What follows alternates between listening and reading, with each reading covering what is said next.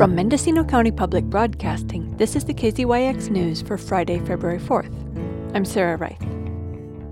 The fate of the Potter Valley project took a few more turns this week, with a regional coalition declaring it will not file for the license application and PG&E taking steps to operate the project under an annual license until the next development. PG&E, which owns and operates the project, announced in 2019 that it would not renew the license or continue to try to sell it.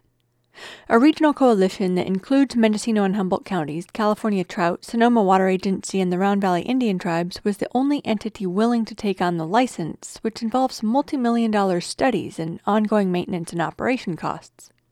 And in July, a transformer bank went down in the powerhouse, which severely curtailed the amount of water the project is able to divert from the Eel into the Russian River.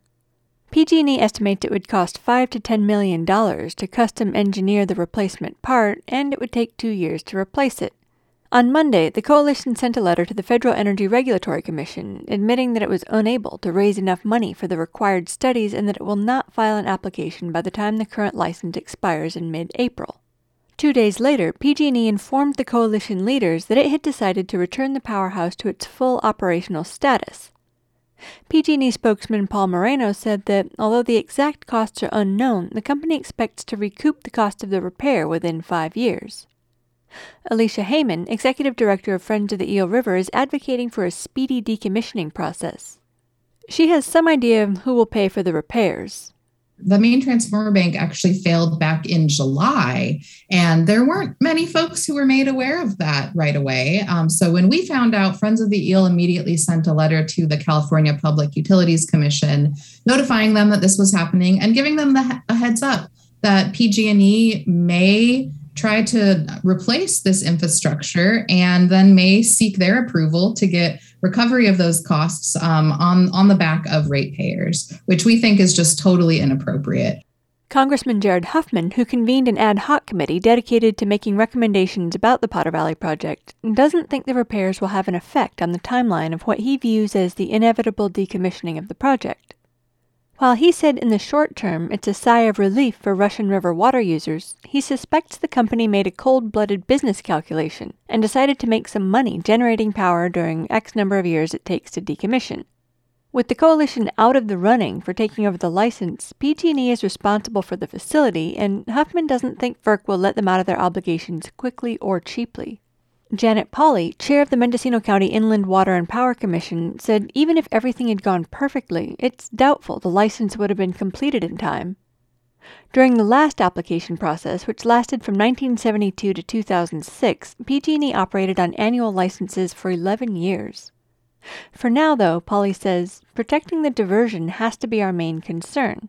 The Commission is itself a coalition consisting of the County of Mendocino, the City of Ukiah, the Potter Valley Irrigation District, the Redwood Valley County Water District, and the Russian River Flood Control and Water Conservation District. It's asked each of its 5 members for $50,000 to pay for the legal expenses it's incurred in its efforts to satisfy the requirements to apply for the license. Now it's pursuing the water rights associated with the project. Just this week, a consultant, Brian Godby and Associates, sent out a survey to people who are dependent on project water to find out if they'd be willing to pay for it. All of the expenses to secure the water since 2019 have been paid by the public entities and the Commission. Darren Maru, the North Coast Director for California Trout, thinks there may be a way to continue the diversion without the project. Last year, the California Department of Fish and Wildlife funded a study of 3 alternatives for diverting water.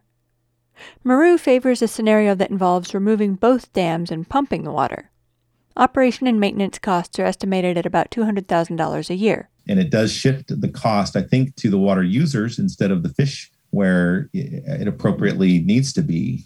So in other words, we're committed to that water supply reliability, but I think the water users have the obligation to pay for it. And if pumping is the best way to do that for fish passage and fishery recovery in the Eel River, I think that's the best approach. Back in November, Pauley predicted the uncertainty that would set in if the coalition gave up on the application. Do you know if there is a way to continue the diversions without the power-producing capacities? We believe that there is a possibility that we could do that. But again, if we go into the surrender process, partners that are currently working together in this licensing would no longer be negotiating with FERC, the Federal Energy Regulatory Commission. We would become interveners in the FERC process that would mainly be between PG&E and FERC to decide the future of the diversion and all of the infrastructure.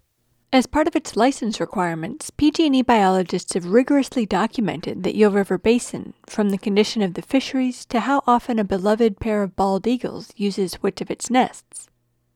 Maru thinks that scientific explorations will continue, even after PG&E departs. CalTrout has looked at this licensing, or now termination of the license for the Potter Valley Project, as a real opportunity to bring attention to the Eel River so that we can, justify bringing in additional funding to support scientific research, monitoring, and the restoration efforts. And, those are all ongoing, but this is a moment in time for this watershed to get some extra attention. And that's why we've, in part, put so much energy and effort into the relicensing process. For KZYX News, I'm Sarah Wright. For all our local news with photos and more, visit kzyx.org. You can also subscribe to the KZYX News podcast, wherever you get your podcasts.